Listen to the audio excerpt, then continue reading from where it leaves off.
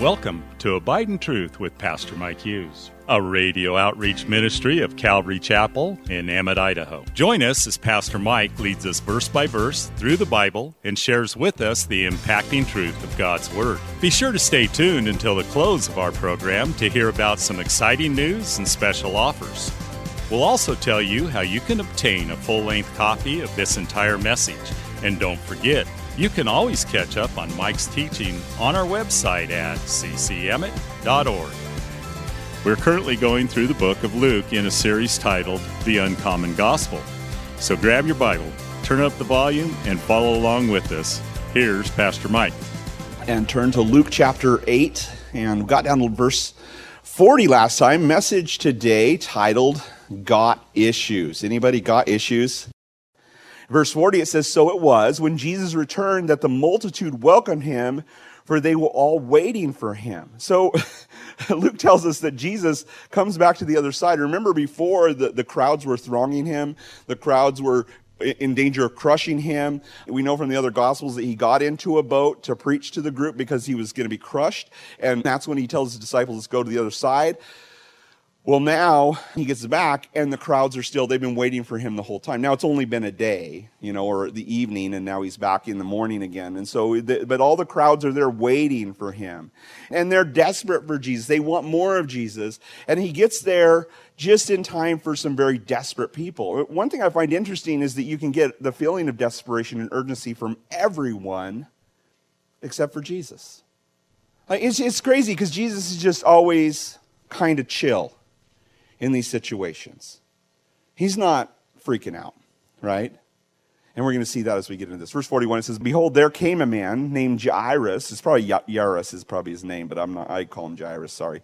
"And he was a ruler of the synagogue, and he fell down at Jesus' feet and begged him to come to his house, for he had an only daughter, about 12 years of age, and she was dying.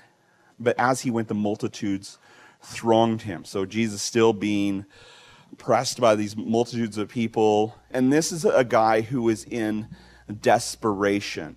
Mark's gospel tells us that she is at the point of death, right? And that becomes apparent. But in this case, reputation is trumped by desperation. And that's interesting because this guy has seen Jesus at work. And he believes that while his daughter is still holding on to life in any way, shape, or form, that there's a possibility that if Jesus is with her, that he is going to be able to heal her. And it's possible that he's skeptical about Jesus. Even though he was the leader of the synagogue, he's seen Jesus heal the man with the withered hand. He's seen Jesus cast the demon out of the demon-possessed man. Maybe he was at Peter's house. Actually, archaeology has uncovered that Peter's house was just a few doors down from the synagogue, just right there. And he saw the horde of people, halt, withered, lame, demon-possessed, lepers, who knows what, coming in the middle of the night, as the sun goes down on the Sabbath, everybody comes out like the night of the living dead to Peter's house, and Jesus heals all of them. Every single one of them, heals all of them. And it's kind of a beautiful thing. And so this guy has been a front seat witness to all that Jesus has done there in Capernaum, which he did more there than any other place in Galilee. And he's seen it happen, but you also remember when the man with the withered hand was healed, that they went out, the leaders of the Jews, which he would be one of those, went out and plotted how they would kill Jesus. And so it's possible, and we don't know, but it's possible that this guy was part of that plot when they got around and said, hey, how are we going to get rid of this guy? But now he finds himself in this place where, man, I could follow the leaders of the Jews, and I could follow what everybody in my Pharisee party is telling me that we need to be doing. And he was a Pharisee. Leaders of the synagogues were always Pharisees because the Pharisees controlled the synagogues. Or he could let Jesus come heal his daughter. And he doesn't even come to Jesus, it's an urgent situation. He doesn't come to Jesus at night like Nicodemus. He comes to him in the middle of a crowd. All these people know who he is, and he begs Jesus to come and heal my daughter, totally against the flow. But what do we do when we're desperate? What do we do when we find ourselves at our wits' end, when everything else is exhausted, or we find ourselves in the middle of a tragedy? Where do we go? Are we willing to put aside some of our long-held beliefs or our long-held stigmas and things that we think Jesus can do and things that theologically we believe Jesus couldn't do, and say, okay, wait a minute, maybe in this desperation, maybe my theology was wrong. And that's certainly what this guy is doing. And setting aside his beliefs, he goes to Jesus. What would the church be like if no matter what situation we find ourselves in, or what trauma or trial we find ourselves in, that we would desperately go to Jesus, believing no matter what it was, or whatever we've believed about Jesus in the past, or whatever we think the limitations that are on him, that we would come to him and say, Jesus, I know that you can fix this problem. And what if that was our first response when things went sideways, or when things started to go bad? That our first response was to run to the Father, as we just sang, and fall on our knees before him and say, God, you can fix this problem. You can heal this chasm. You can fix it. I think that oftentimes we neglect to do those things because maybe we just have these ideas about things. When it comes to our child who's not going in the direction we hoped, or maybe is sick or something, or my marriage that's not working the way that I hoped, and my work or whatever, what would the church be like if everything that we did was taking it directly to Jesus and believe fully that he could deal with that problem, that it wasn't too big for him? Would we ever be stressed out? Will we ever be in a hurry? Will we ever have anxiety if we truly believed that? I've seen a lot of miracles. How many of you guys have seen miracles in your life? Just raise your hand. Seen God do amazing miracles. Okay, we've seen quite a few. We've seen God do miracles. My wife and I have seen tons of miracles. I was just kind of going through it. We've seen him provide for us. I mean, absolutely no money, no hopes, no prospects, and seen God absolutely provide. We've had prophecies spoken of us that have come to pass. We've had miracles, the birth of our son. Not too long ago, Jesus healed one of my son's eardrum. It was completely blown out, and we went to the doctor, and it was completely back. How's that happen? It's a miracle. We see those things. One of my kids had Jesus appear to him and tell him stuff he shouldn't have known when he was 4 years old next to his bed. We've seen God do all these things. And I wonder, what is it that makes us at one point see a miracle, and then the next moment when we find ourselves in a crisis, we freak out?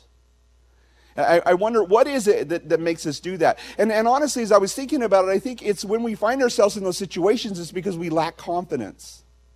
Not self-confidence, not believing in myself. Like one of the guys this morning was saying, God, I hate it when I hear that God helps those who help themselves, because it's not true, right? God helps the helpless. He helps the weak. And that's what we see here in our stories today. He helps those who are desperate, but also he helps those who believe. And what would it take to restore our confidence, or what would it take to build our faith so that we can see God do things outside of the realm of the natural, outside of the realm of the possibilities that we have in our own, construct of what we think is going to happen in life, or what we feel could happen or possibly work out? What would it take for a miracle to happen in my life? And I would submit to you that what it would take is for you really just to believe Jesus. To really just believe him. And for me too, it's not just you, because there's times when I freak out too. And I don't just trust Jesus and say, okay, Lord, you got this. I'm excited to see how you're going to work this out. Sometimes I do that, sometimes I don't. It just depends, I guess, on the day and the frame of mind I'm in, and if my blood sugar's up or down. I don't know what it is. But one thing that's helped me, and I think this is good, I guess the question is, how could I believe that when I read these things in the Bible, that not only are they real, which I believe they're real, but are they real for me? How can I believe that the things I see Jesus do, when people go to Jesus in the way that he helps them and the way that he comes through for them, how can I believe that he's going to do those things for me? And you know what's helped me more than anything, I would say? It's reading good Christian biographies. And reading about, because it's one thing for Paul to heal somebody and pray over somebody and they're healed, or cast out a demon or something like that. But it's a whole other thing when it's somebody who I've met, or somebody who I'm contemporary with, or somebody who lived just 100 years ago, or 200 years ago. You read about George Mueller and just the miracles that God provided for all those orphans. Or you read about Hudson Taylor as he went into China and he just completely trusted the Lord, and the Lord answered so many prayers. And you read about Brother Andrew, who snuck behind the Iron Curtain and would take Bibles into churches that were hurting and starving, and just the divine appointments and the way God worked and the miracles he's performed. You read about Corrie ten Boom or Joanne Shelton, or any of these people who God has taken out on the mission field or just lived extraordinary Christian lives. And as they went out just trusting God, Edwin Orr, another example, just trusting God and seeing God come through for them in amazing ways. And when I read those, I think God can do that for me. Thanks again for listening to Abide in Truth with Pastor Mike Hughes. If you would like a copy of today's sermon in its entirety, call us at 208-365-0991 or send us a text at 208-991-2756. Be sure to mention today's date. You can also listen to Pastor Mike's latest message on our website at ccemmett.org. And don't forget to search for Calvary Chapel Emmett on iTunes and YouTube. Remember to hit subscribe when you're there. Thanks again for listening, and remember, always abide in truth. Until next time, God bless. Abide in Truth is a radio outreach ministry of Calvary Chapel in Emmett, Idaho. Someday you saved my soul, till the very moment when I come home. I'll sing, I'll dance, my heart will overflow. Calvary Chapel of Emmett would like to invite you to watch our services live on Facebook. You can watch us every Sunday morning at 8:30 or 10:30. Just go to our page, Calvary Chapel of Emmett, and scroll down for the live service. It is an interactive experience. While on our page, feel free to watch previous Sundays as well. So join Calvary Chapel Emmett Sunday morning at 8:30 or 10:30 on Facebook. We look forward to seeing you.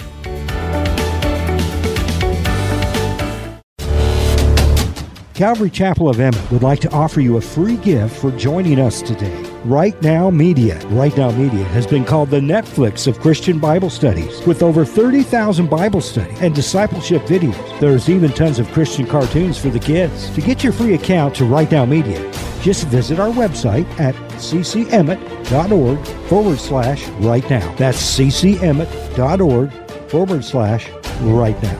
And God bless.